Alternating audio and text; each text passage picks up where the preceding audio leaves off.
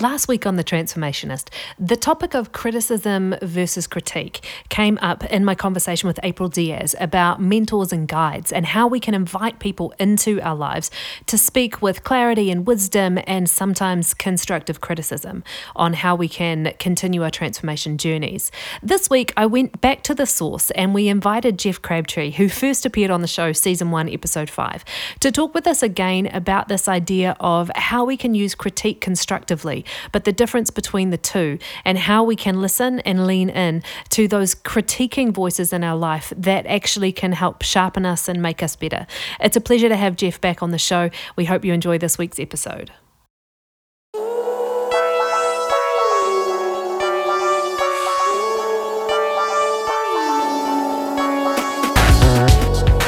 Are you thirsty for inspiration and curious about the life-changing process of transformation? Welcome to The Transformationist. Whether you already know the transformation you're looking for or you're looking for guidance on the way there, these stories of hope will give you practical tips, plenty of encouragement, and an invitation into real, life-giving transformation, whether you're transforming culture or becoming more yourself. Your story is welcome here.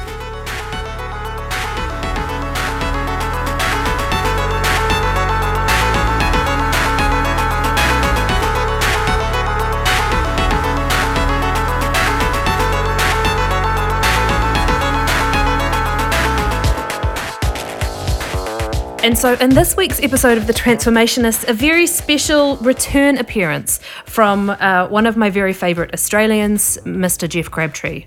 Welcome, sir. It's a pleasure to have you back. Thanks, Tash. Yes, it's lovely to be back. It's lovely. It's an honour to be back, given that there's nobody else in that category. Look, and it's really because you are absolutely brilliant, but I am a subscriber to your Zebra Collective emails, which I consider to be, and I know that I said this on the last episode, but I consider it to be probably one of the best things that lands on my inbox on a daily basis. And one of them landed into my inbox right before an episode an interview I was doing with April Diaz just last week, and it struck me so deeply that we ended up talking about it on the episode, and I immediately then had to reach out to you to talk about it because you sent me an email that said, now, and I might get this wrong because I got it wrong the other day, but basically said, what I thought it said was that criticism hurts more than encouragement heals, by which I thought you meant that actually sometimes a little bit of pain is worth it because it can actually do more good than encouragement. And so I reached out to you with this, what I felt was a profound thought, and you corrected me, which was excellent and brought us to this conversation. So what was the email actually saying? Yeah, no, that's what it actually said. Criticism hurts more than encouragement heals, is what the actual email said. The difference between the two things that we got to that was a Marco Polo discussion, was because your point was that criticism is helpful because it really helps us to understand ourselves from other people's perspectives, and then in our discussion I came back and said, look, I make a big distinction between criticism and critique. Because it seemed to me that the sort of thing that I didn't hear the other podcast, but what you might have been canvassing is the notion that we need feedback from other professionals. Yes. And so that was where our Marco Polo discussion landed. And then you went, right, podcast again. So here we are. Which is brilliant. Well, so first, before we leap into dissecting the whole thing, because I want to tell you a little bit about the conversation that I was having with April and how we got into then this idea of criticism versus critique, because I think you've got a unique ability to speak into that, both as a musician and a producer, so somebody who in a very professional level is required to deal with critique. But I'm also just curious to know how are things, because when we last spoke, you were diving into the PhD work and you were going deeper and deeper into this idea of, what does health look like, or what does health look like in the creative industry. So how are things? Tell us first and foremost. Well, that's a bottomless pit. That's a bottomless pit there, Tash.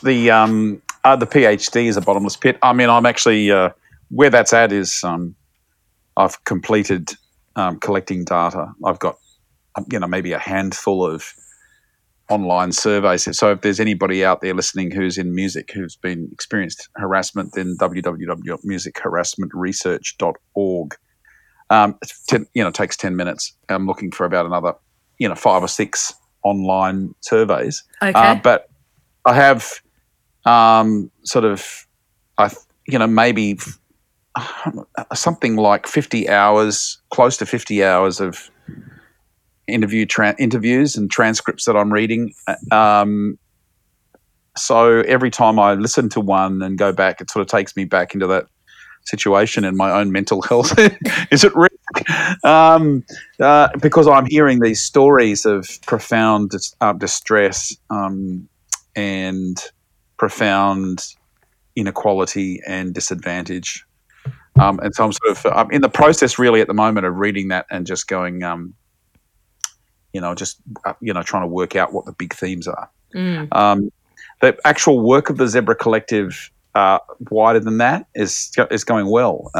We've had a major contract with a major music company this last year, and we're looking at who else would like to take us on for consulting in the area of the well-being of creative thinkers. I've got Julie's appearing at a major media and arts conference in Melbourne in a couple of weeks. I've spoken at a small arts-related conference here in Sydney in early January. The year started pretty quickly, really. Haven't had a chance to. I had 2 weeks off in New Zealand. Can you believe it? where once again our paths did not cross. Once again, it's our paths didn't cross. But, our paths would have crossed if you, like me, were climbing up what amounted to a near vertical cliff in the Fiordlands to sort of view this glacial lake that is only accessible by a near-death experience.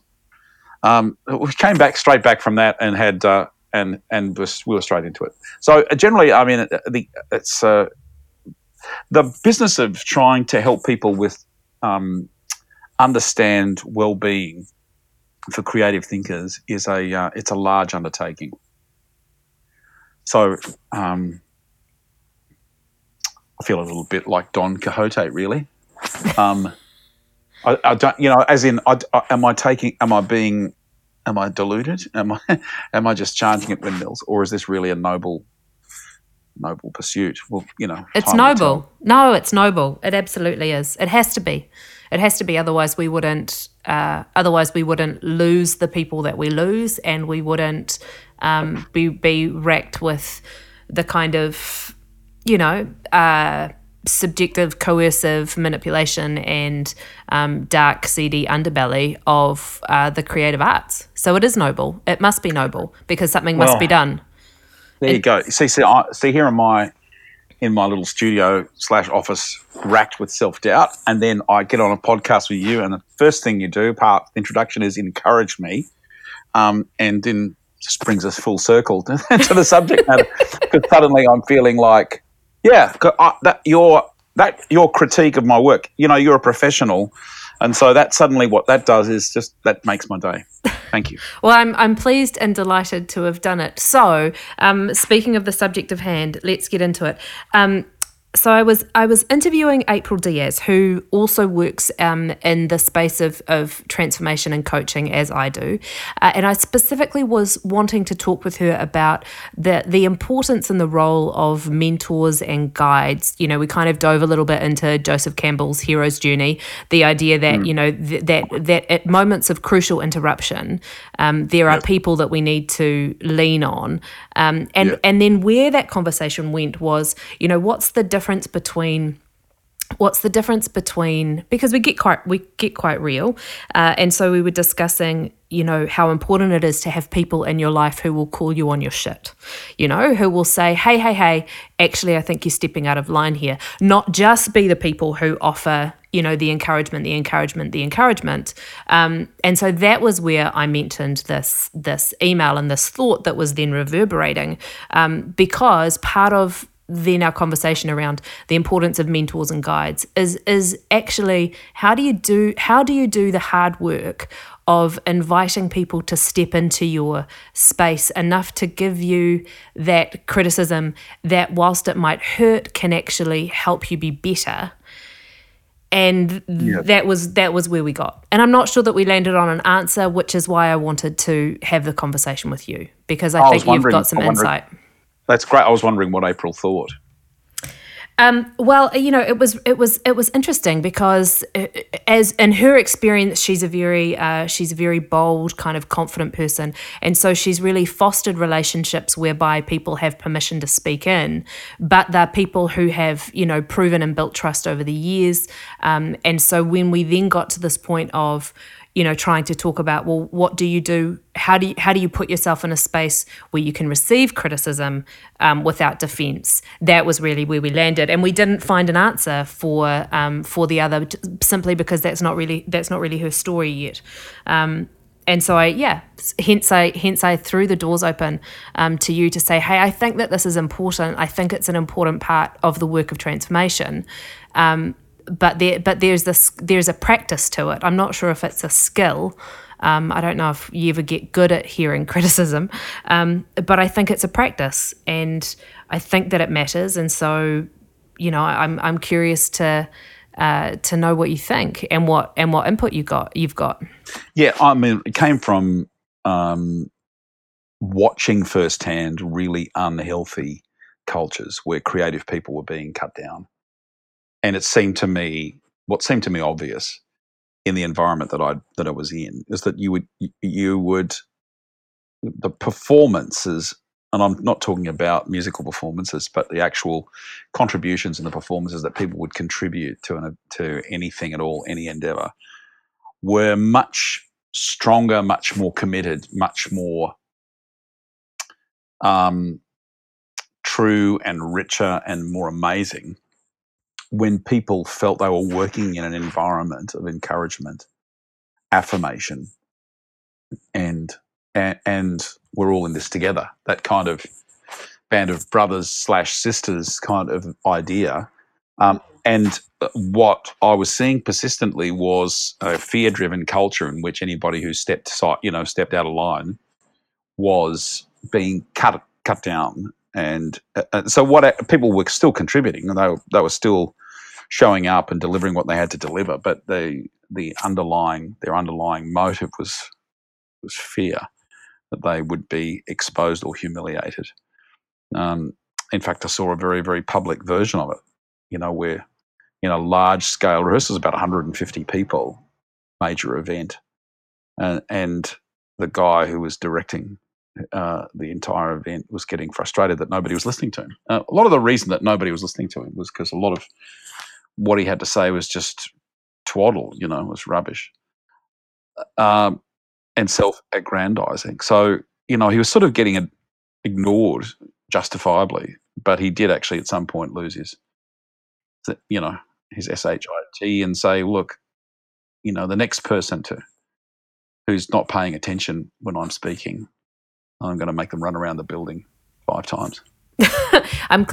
You weren't at primary school at the time, surely, because that's a real primary school kind of thing. And then, sure enough, there was somebody who wasn't paying attention, but justifiably, there was a justifiable reason. And so they were inside the building. This is a large public space. They were running around in front of the other 150 cast members.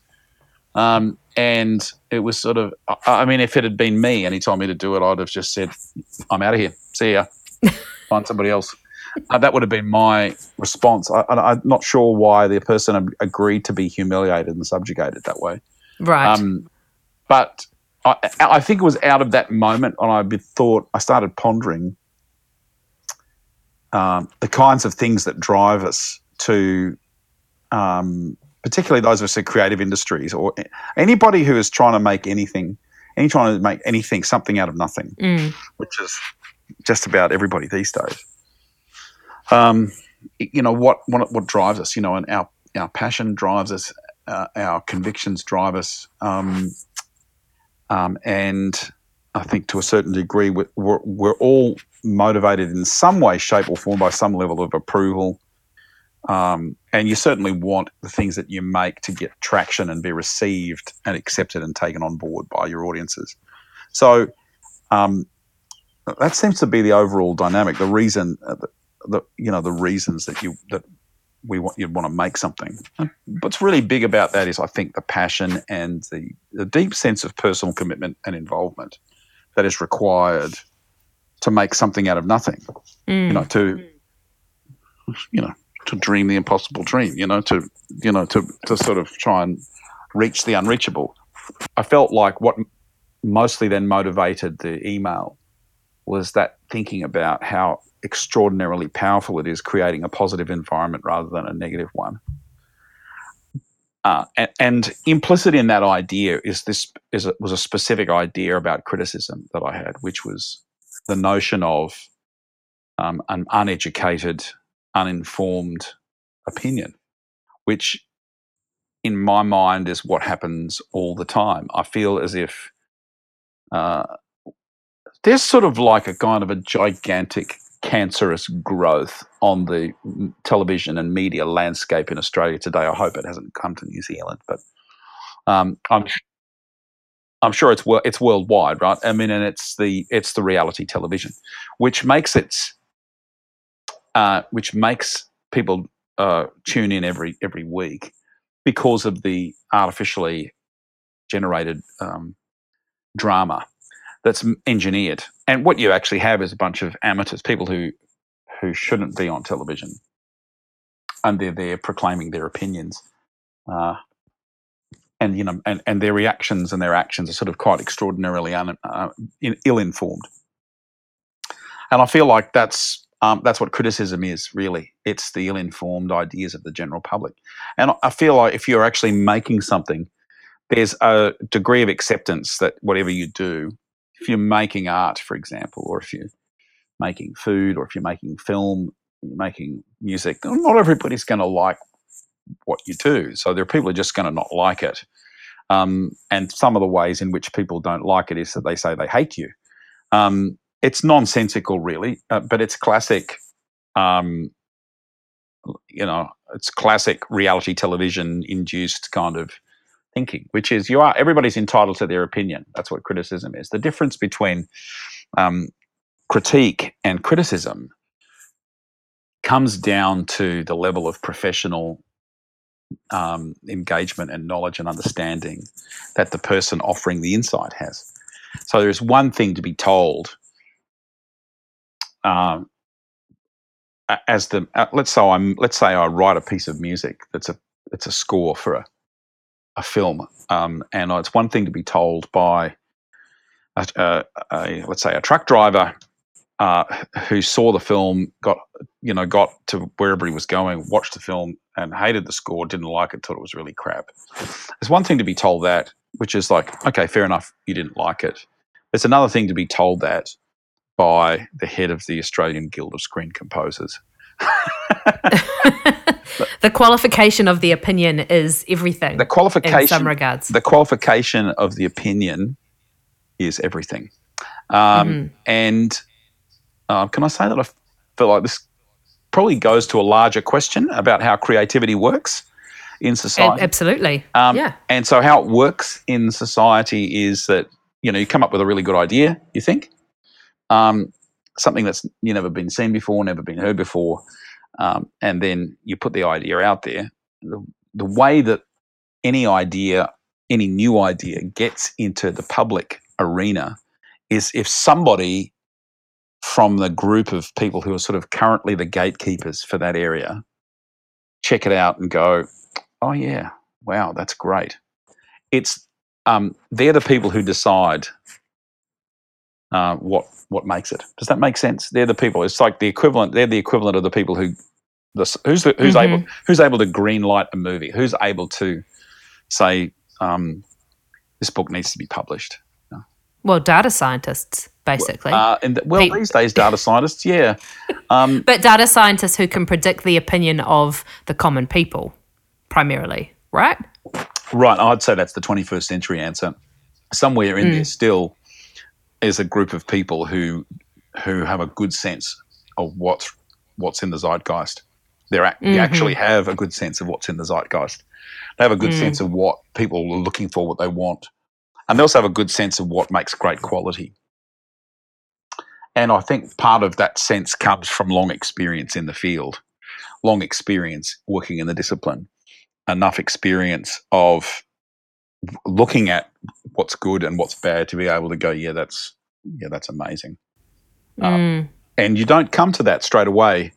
It's a little bit like, putting a well-peated single malt in front of a kid who's only drunk Coke and then asking him to go, what do you think? It's a developed the sense of taste that you need to be able to judge good from bad is a developed thing. Mm-hmm.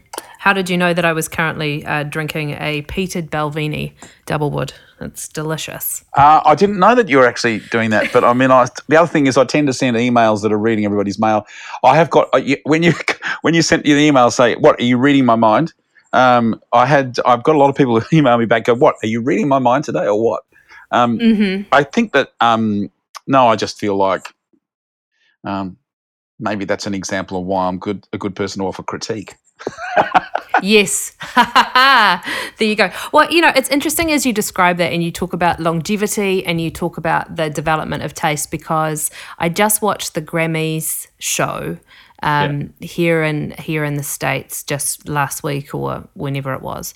And I didn't watch the whole thing, but there's a reason why the Lifetime Achievement Awards, apart from, the key being lifetime, but there's a reason why some of those Lifetime Achievement Awards go to figures like Dolly Parton. She was the Music Cares Person of the Year, I think. Wow.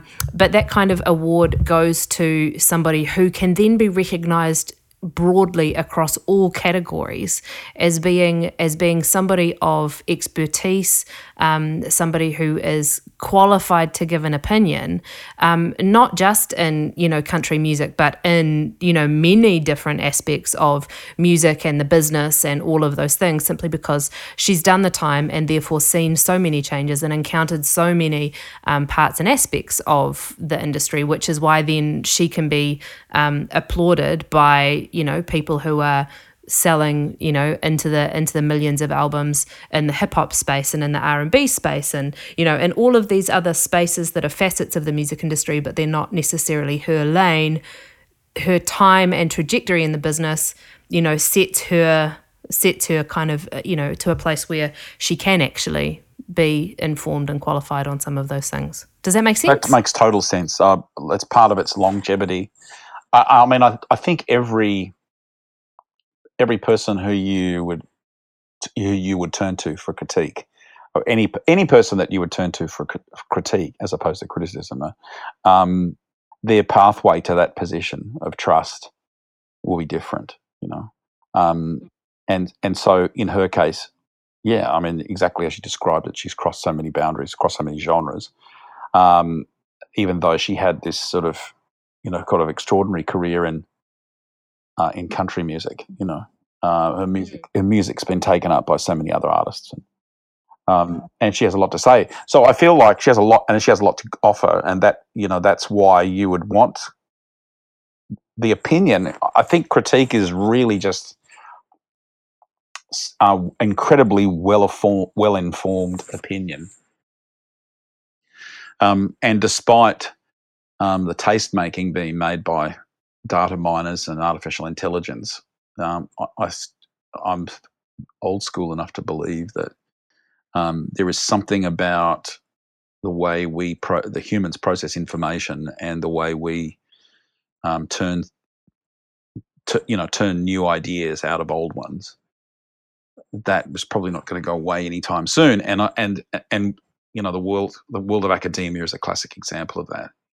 You do hear critical thought all the time. The entire process of academia and the social sciences is described as a discourse, that's how they like to think of it. They think of it as an ongoing discussion. And so when I release my findings, that will be a part of a discourse. It's not like, say, for example, science, where I've discovered a new element. or astronomy, where I've discovered a new star or a new, or I've found something that unravels Hubble's constant, or whatever it is. In the social sciences, which is the field that we're really talking, that I'm really sort of embedded in. There's a discussion going on, and it's a discussion between people who have got a good reason to be contributing the ideas that they're contributing. And what's the semblance of that conversation? I mean, the discourse is kind of based around, what's going on, what's really going on, is that good or bad, and how do we make it better? Is that the framework of the conversation? It depends on which field you're in. And it depends on which part of the field you're in. So in academic world, things are very, very narrow. So, there'll be a conference, for example, around gender in the music industry, and how that's playing out. So that's a very, very specific conference. There'll be another conference that's about a specific band. And so it's played out. The discourse is actually played out at people who attend conferences and then release papers. That's the actual. If you're to find out, they're the venues, and they're the mechanisms. And then they're very specific and very tightly focused, because I think the general thrust of what's going on in the academic world is trying to refine our understanding and be much more clearer about things, and then particularly find out the nature of what is actually happening, and then also then being able to understand it, define it, describe it, and then relate cause and effect, those sorts of things. But just the point is, in social sciences, it's not a fixed point. It's a constantly evolving thing. And the people who are involved and engaged in the discourse, I mean, that you don't have much to say. They're not really listening to you if you put something out there and then nobody engages with it. They ignore you. So.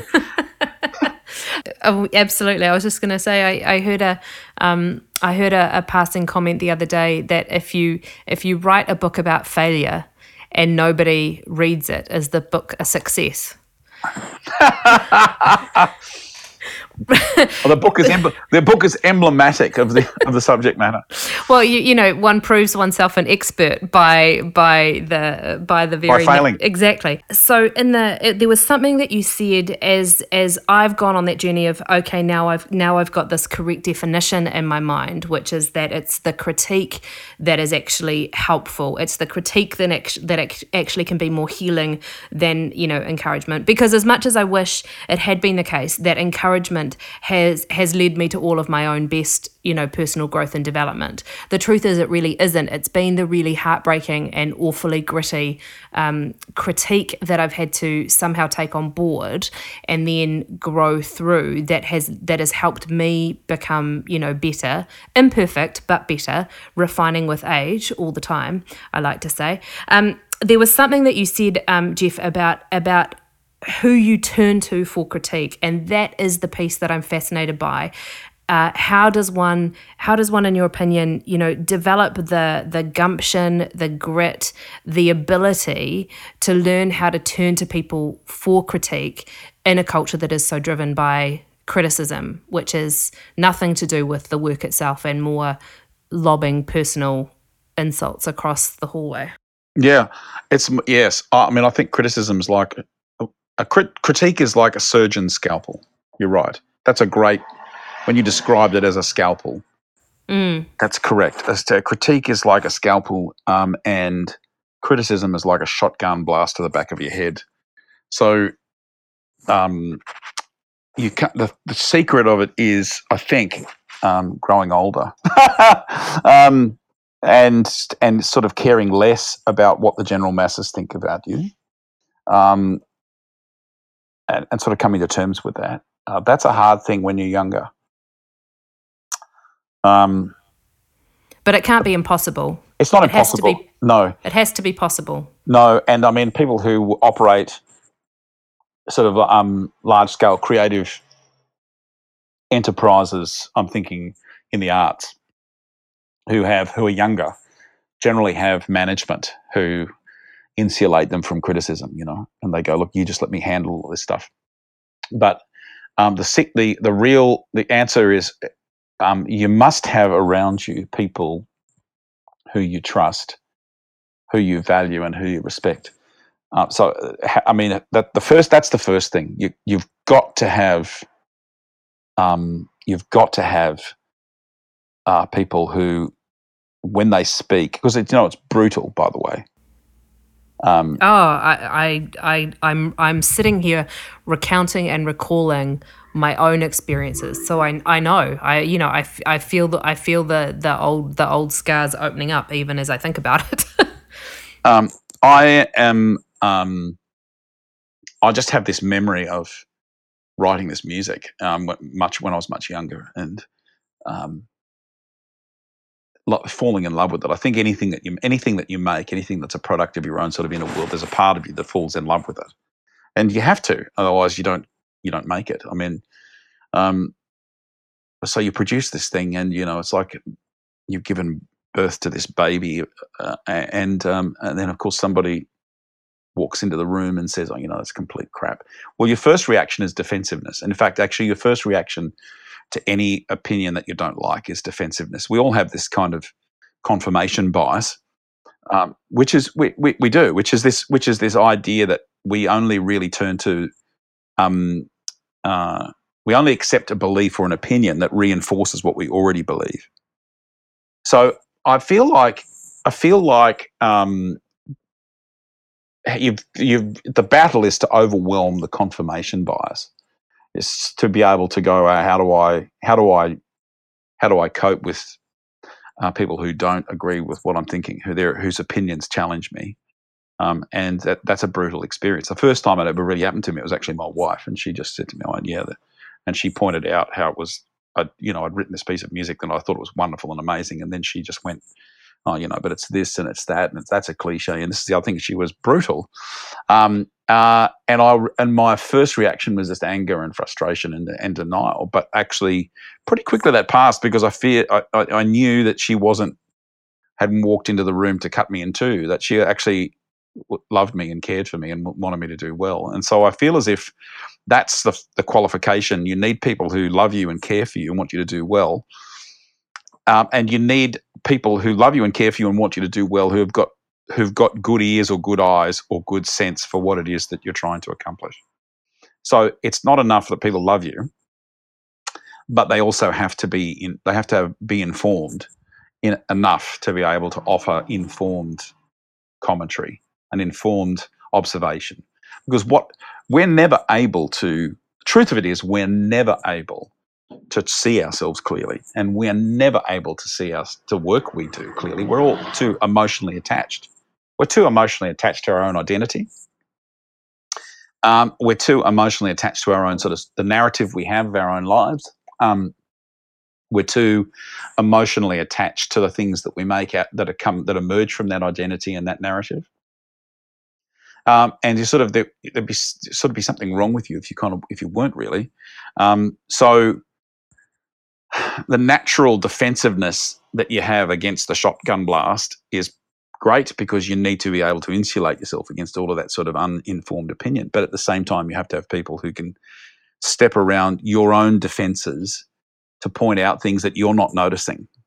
And so I feel like one of the journeys that I went on with this, apart from the first one being, the first experience of it being my wife, who, was ruthless. But gradually I became better at it. I would present stuff to her and then steel myself for the remarks. But then you value it then when somebody says, "Oh no, that's really great," because they've already proved themselves willing to point out where the problems are. The thing about it is, sooner or later you'll fall out of love with that thing anyway, and you'll come back to it yourself and go, "Oh, there was a problem with that." Like, in any process, you sort of, creative process, or you're making something, you'll fall out of love with it a little bit later on.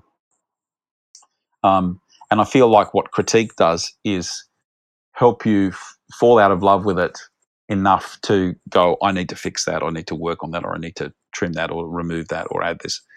It's a kind of a weird process of educating yourself to be completely and utterly, passionately, unrealistically involved and in love and utterly submerged in the work or whatever it is, and then be able to step back from it and be somewhat dissociative, as if you're looking at it sort of critically with one part of your mind.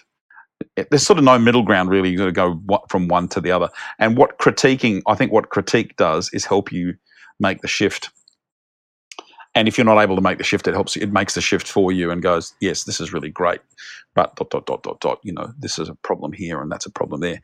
So it's, I feel it's trust, and it's, people have to love you and they have to believe in you, but they also have to be informed enough in the field so that their observations are valuable, and they're just not somebody who loves you saying nice things. And so you've really got to intentionally go out of your way and find those people. They can be, and they'll be everywhere. It's just a question of finding them and then engaging with that process, because you might think, oh, this person's going to be really great for me, and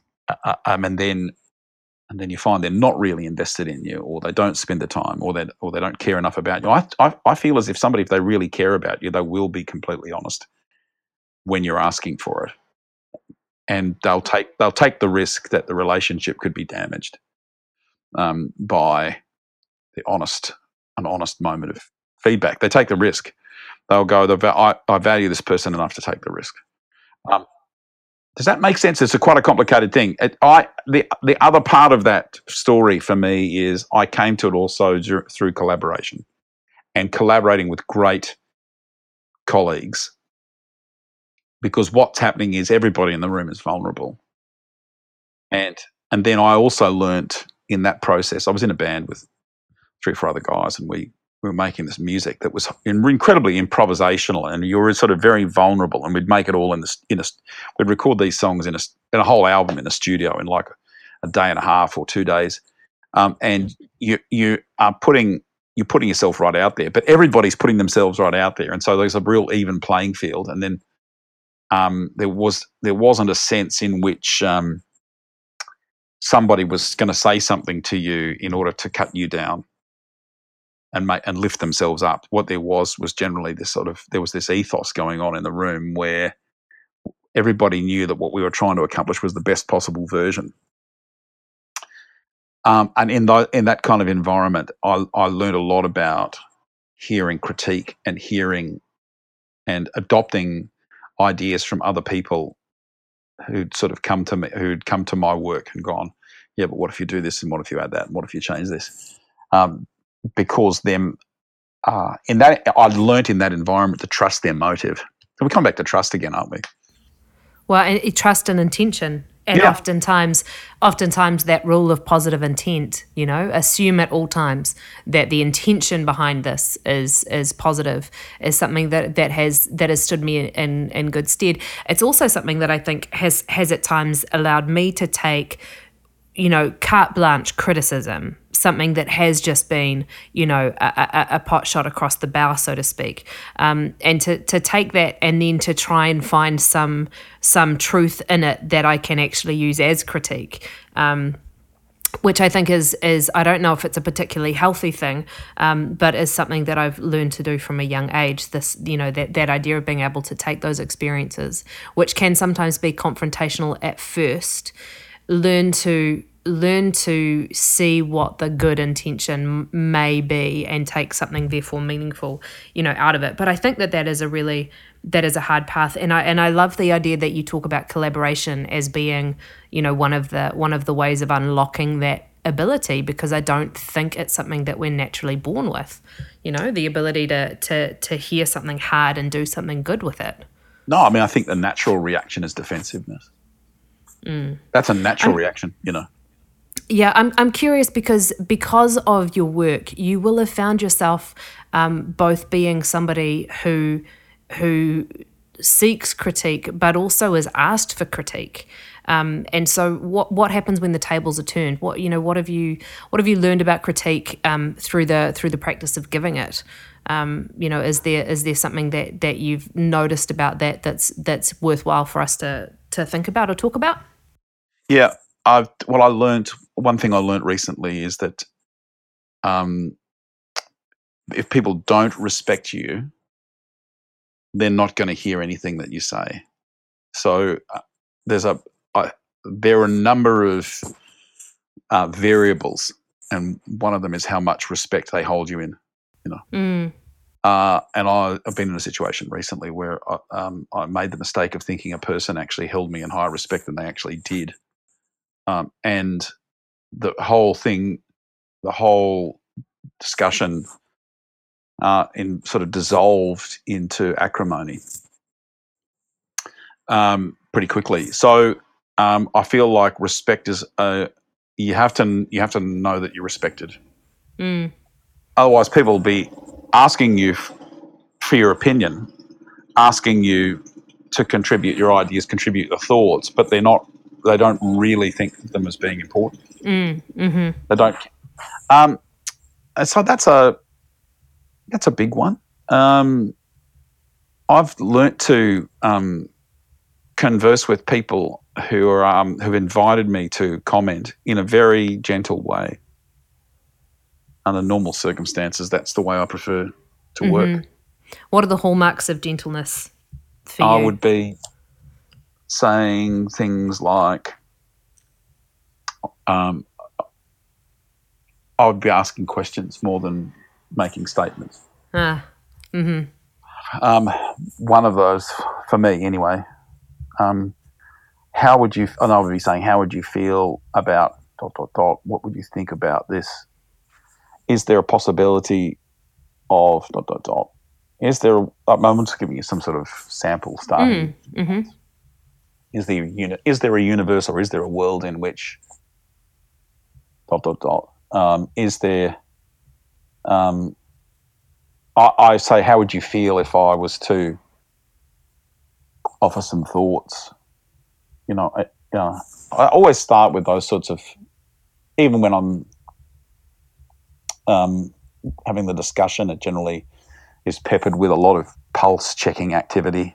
Yeah, I also because I do a lot of sort of Skype or FaceTime consulting, and so that allows me to check things like people's reactions to the moments. So it's there's a lot of I don't jump in with both feet. I sort of try and go there gradually. There's a lot to be said for if I feel like I've got a difficult or a challenging thing that I would like people to come to. If I've got a big idea, I like to try and work to it gradually. So there's sort of almost like a logical progression. Is there ever, do you find yourself, because this was something that again came up in my conversation with April, this idea that you can build a group of people around you who will offer critique without invitation, and I'm curious about that, because I think we talk about that.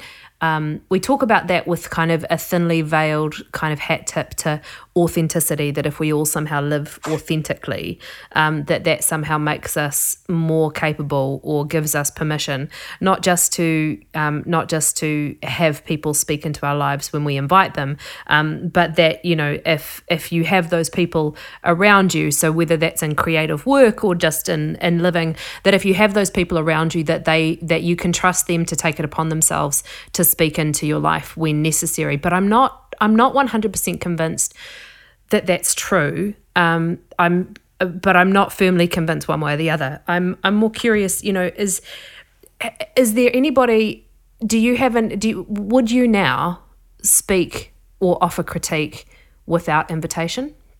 No, I wouldn't. Because the very thing that you're talking about, I wonder whether or not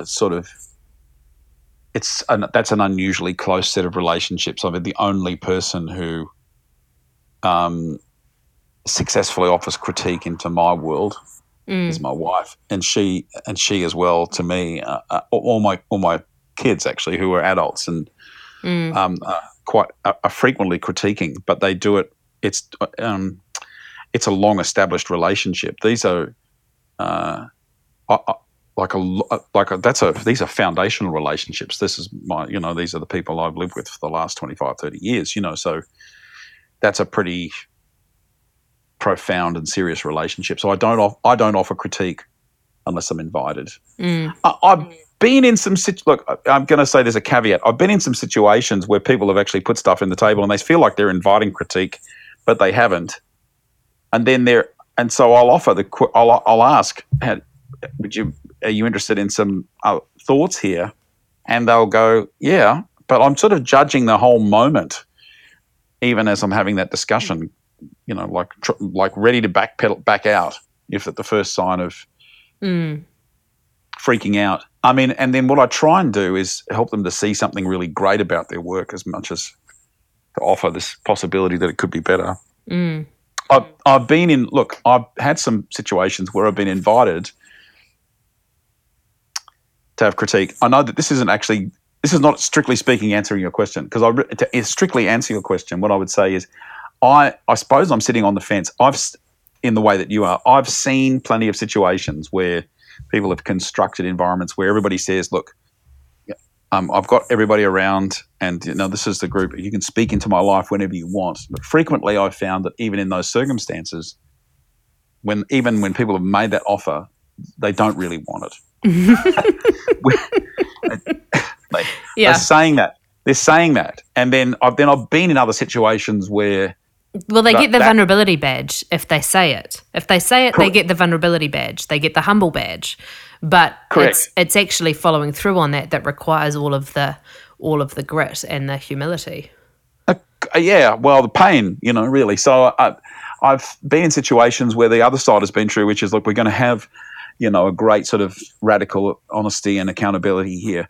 And then what I've found is those situations were more or less aimed at offering criticism actually against one individual and then preserving leaders from it, if that made sense. It was all unidirectional and was directional away from the people who orchestrated it.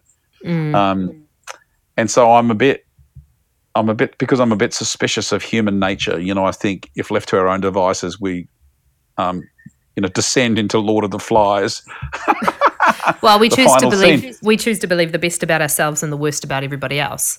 I think is our default narrative, which allows us to escape the need for dealing with critique, on that deeply personal level. But then as soon as it becomes about work or about, creativity, then I think there's another extra complex layer of humanity that starts to come into play.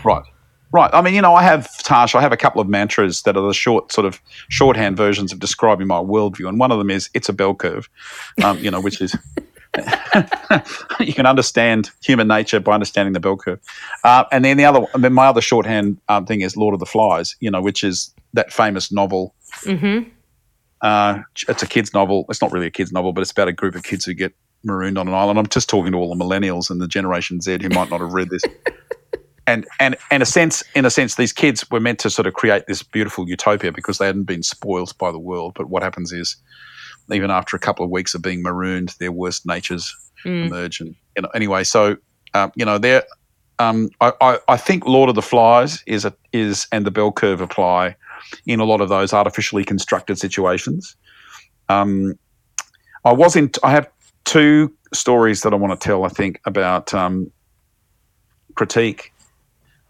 Where I was invited to give it, and one was an entire organisation that was an arts organisation, and they were sort of all it was a community-minded volunteer group, and they invited me to come to their national executive and speak to them, and so they asked me to develop some thoughts to offer on their future, and I did, and I just. I feel like I'm getting a sense for how it all turned out already. I wasn't invited back. Let's put it that way. I mean, I actually offered what I felt was a crucial question, which is for them to actually consider completely everything that they're doing. I felt like, what is your function, and what are you actually doing? And it was like the fish slapping dance in Monty Python, when suddenly the big guy gets the big fish out and whacks the other guy, the little guy, and he falls off the edge of the pier and into the water. It was a moment they were deeply offended. And then this other story in which I was invited actually for a number of years to be on a panel of people who were critiquing songs at a music conference. This was in the US actually, and I would sit in a room at this music and arts conference, and people would put their songs into like the CDs, and this was in the days of CDs. They would put their CDs and their song lyrics into a box, and there was a room of about 250 people, and there was me, and then somebody who was a very, I suppose, pastoral, community-minded person from the from the parent organisation. She was sitting next to me, and then there were two producers from New York, and then the guy who was running it, and there was me. And the instructions we had were this: be honest, be truthful. Be kind, but be honest and be truthful. There's no point in helping, in sort of soft soaping people whose work isn't up to the scratch, because the argument was they've paid to come to this, they've paid to hear critique, and so there's me. The four of us are all nodding, So we all file into this room, 250 people, and I got a bunch of friends who were sitting down the front, and they pick this first piece of music out of the box. And honestly, it was it was woeful. It was awful. And we all everybody sat through it uncomfortably. And the guy who was the moderator of the whole thing had actually explained how the critique was going to work. He actually gave the room the same set of instructions that he'd given us, Wow. Right? Okay. This is reality TV before reality TV. It's exactly. This was at the same time as American Idol. Right.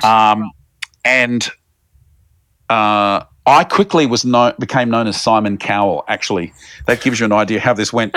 But what happened was I listened to this piece of music, and I'm sitting there. In my head, I'm going, "What the heck am I going to say that is positive or polite?"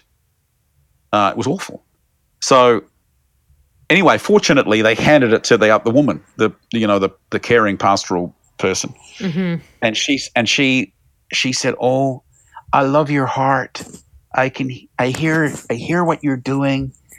When I hear that music, I just hear your heart, and I just want to encourage you to keep going and just do what you're doing. And I just so love your heart." And it was like that, She went on, and I'm out of the corner of my eye looking at these two New York producers next to me, who are two African American guys who looked hipper than I will ever look. And I was looking at them, and they were looking at me and I'm going, "Dude, they better ask you next, because I don't know what to say to that." And they were looking at me with the same expression, And these guys are really hip too, by the way, and they were really great producers. And then so immediately they turned to these two guys, the two producers, and said, "What do you guys?" And they just said, "Oh, well, we don't have anything much to add to that," And I went, "Oh, thanks." So they handed it to me, and I just said this.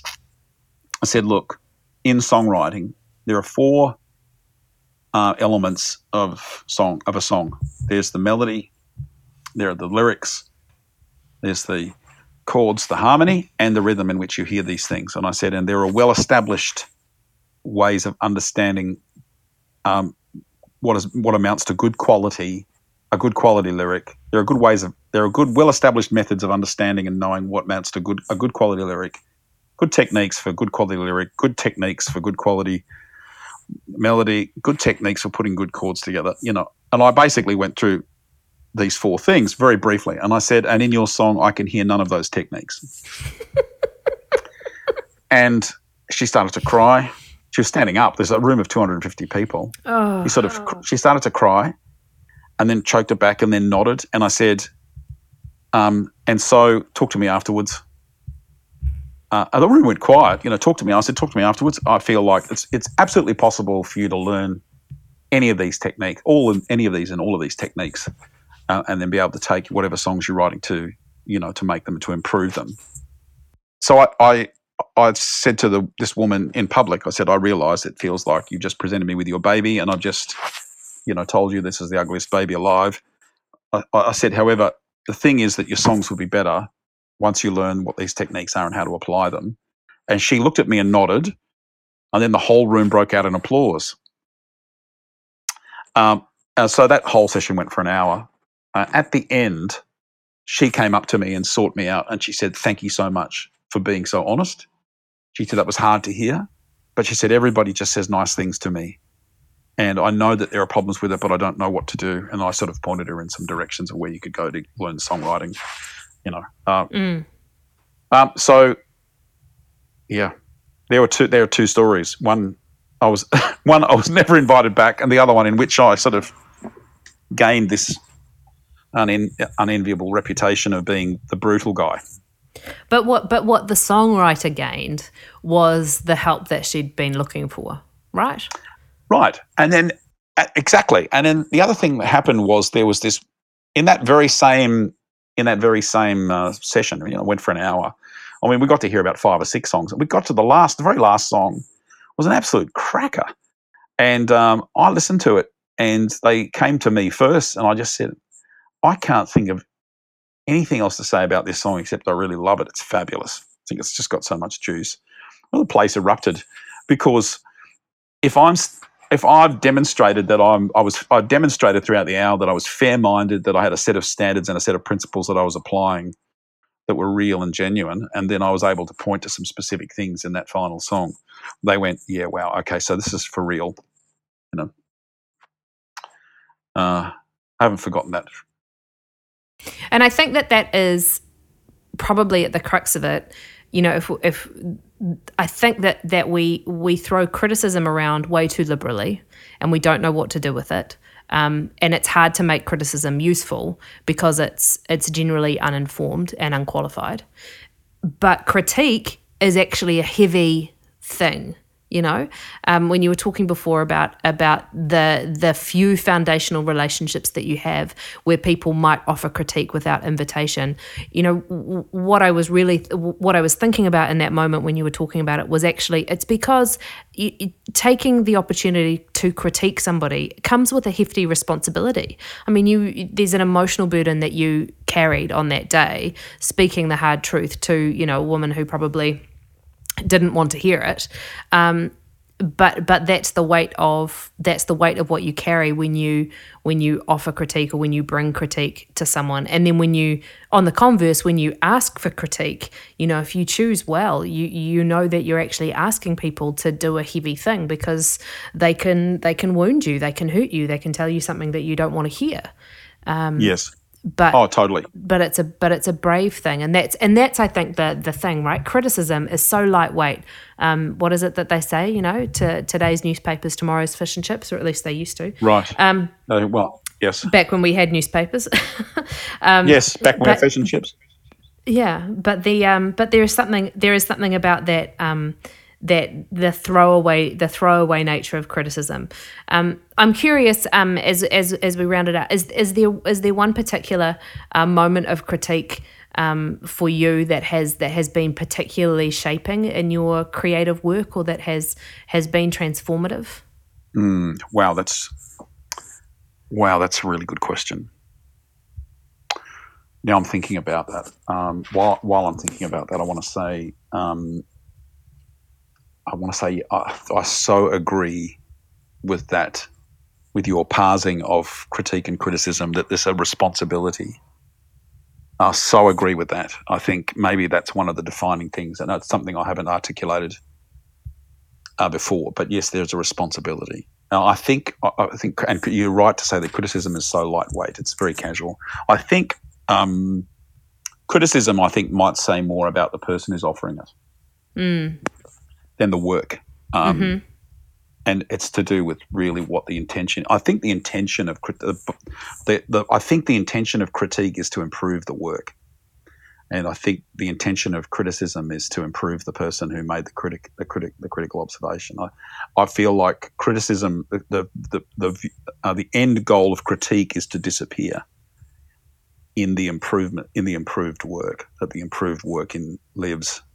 Does that make sense? So that's another way of articulating the responsibility issue. Yeah, that's I think utterly profound, actually.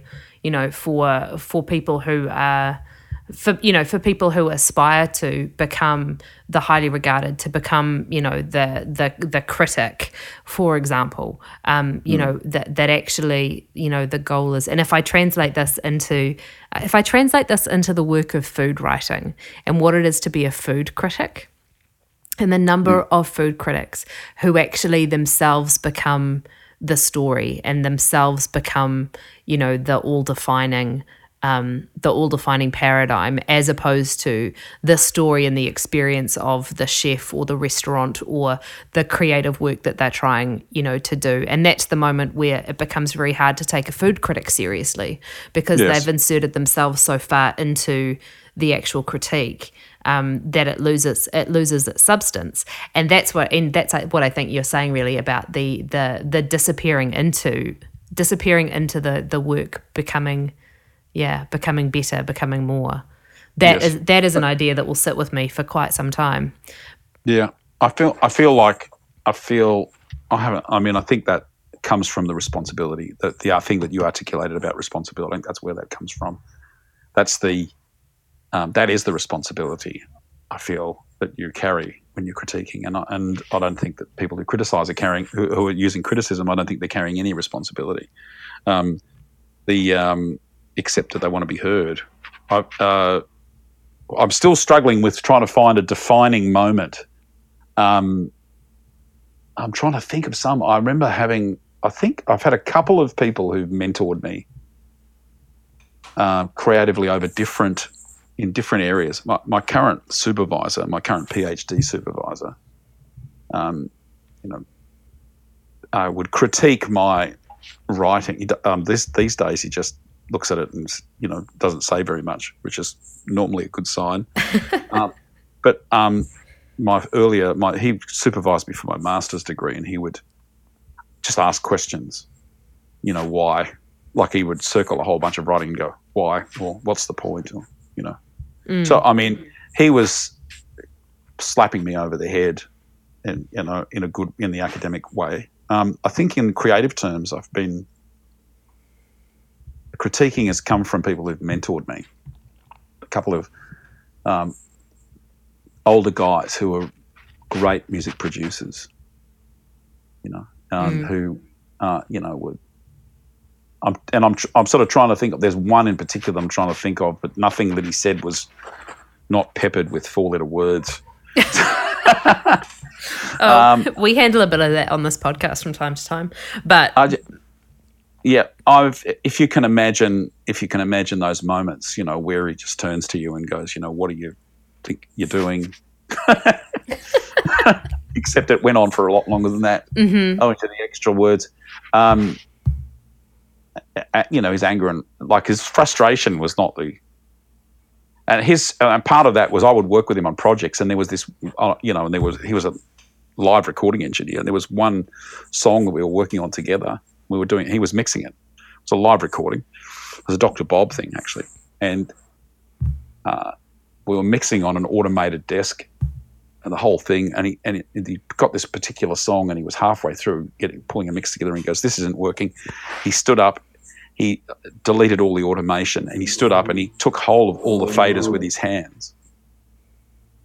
And he essentially danced and mixed the song live, pushing things up and back. Like a piece, like actually composing a piece of music. And he was literally moving the faders with his hands all the way through to the end, and went, I'm not going to get a better mix than that. And but he was dancing the whole time. It was like he was so totally engaged in the music, and I felt like I learned a great deal from those sort of moments. And I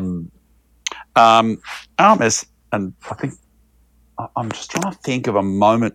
We're at a moment. I'll probably wake up at 2 a.m. and go, oh yeah, there was this. Well, you can send me a message and tell me, and we'll add it to the producer's notes at the end. I was so convinced about the power of actually having a lot of collaborative thinkers. When I was at one point, I was running a community arts college, and I had a production, and I was producing and directing and had written these theatrical productions, sort of musical theatrical productions. And one of the ones that actually in the end became quite well known and quite successful in the world that I was working in at the time. the first time we ever ran it, I would have this process during rehearsals where I would get everybody who was at the top of the department. Well, I would subdivide the entire thing into different departments. Like there was an acting department, there was a music department, there was a production department, there was dancing, so there was visual art. So everybody who was responsible for something creatively, in a sense, had their own production team, and they would essentially work on their bits, and then we would assemble it. And at the end of all the rehearsals where we were putting this thing together, after all the cast had gone home, I would have all the team leaders sit around and go, okay, where are we going wrong? Mm-hmm. What are our problems? What are our problems? And, and that was for me a great way of, and I would sit there and you would have people telling you, oh, this is crap. And, and it was, you basically had to take it on the chin. And the best part of the process, I think, when we would do a preview show where we had 12 or 15 people who were completely random, completely, Joe Public, and we would bring them in and do a preview show and then hear their thoughts and hear their comments. And I think maybe those times were really amazing for me because it's amazing even when you have a group of people who you've given them permission. Come on, where are we going wrong? Come on, where are we going wrong? And even then you would still miss it. And then you would have your preview audience would come in and go, I don't understand this and what's happening here and what's going on. And then I would take their criticism back, or the critique, sorry, I would take their critique back to the group. And then we would wrangle it, But what was fascinating was how much groupthink there still emerges, even in that. Mm-hmm. To the extent that in one terrible episode of this particular production that we did, the final moment was meant to be a tear-jerking moment of great power and passion and seriousness. And instead, this was the opening night, the entire audience laughed in the final moment, right? It's completely the wrong thing. And I'm sitting there and there's 1,000 people in the room, and I'm sitting there and it's like you want the earth to open up and swallow you, and everybody's supposed to be sitting on the edge of their chair with tears in their eyes. Instead, they're crying. And instead of crying, they're laughing. You go, I've completely failed. Anyway, we sort of got through it somehow. I forget how. I sort of went blank for a while, and I got all of the team backstage, and I go, how come nobody saw that? Mm-hmm. How come nobody saw that coming? And they all said to me, even our preview audience didn't see that coming. And I went, yeah, you're right. But that stayed with me as that's probably not exactly the answer you're looking for, but it was like for me, and it was incredibly instructive that you just can never assume anything when it comes to that sort of thing. And in those sort of processes, I feel like every time you take on board critique, you are minimizing your chances of failure. You're minimizing your chances of people laughing when they should have been crying, or crying when they should be laughing. That is profound. That is profound. I think the other thing that the story about the laughing audience tells us is that critique must have a moment of introducing something new and unexpected to us.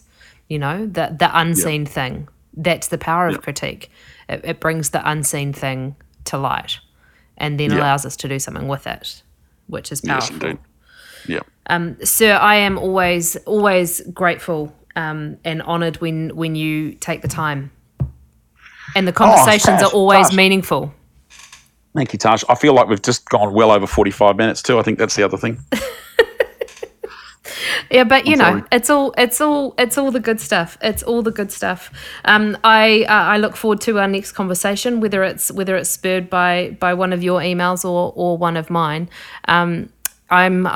This has been for me personally a really helpful conversation about evaluating criticism and critique in my own life. So I'm thankful for that, and I hope that everybody else finds it just as helpful. Oh, thanks, Tash. You're very kind. You're very kind. It's been fun. All right, and we will see you. We'll see you and the Zebra Collective again shortly. Indeed, you will. Hi, it's Tash, and it's time for the credits. Thanks for joining us on this episode of The Transformationist.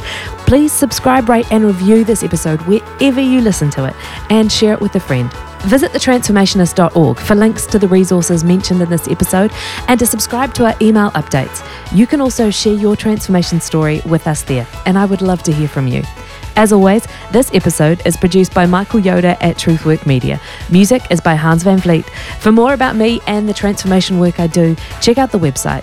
This show is proudly made possible by Solar Feeder Consulting.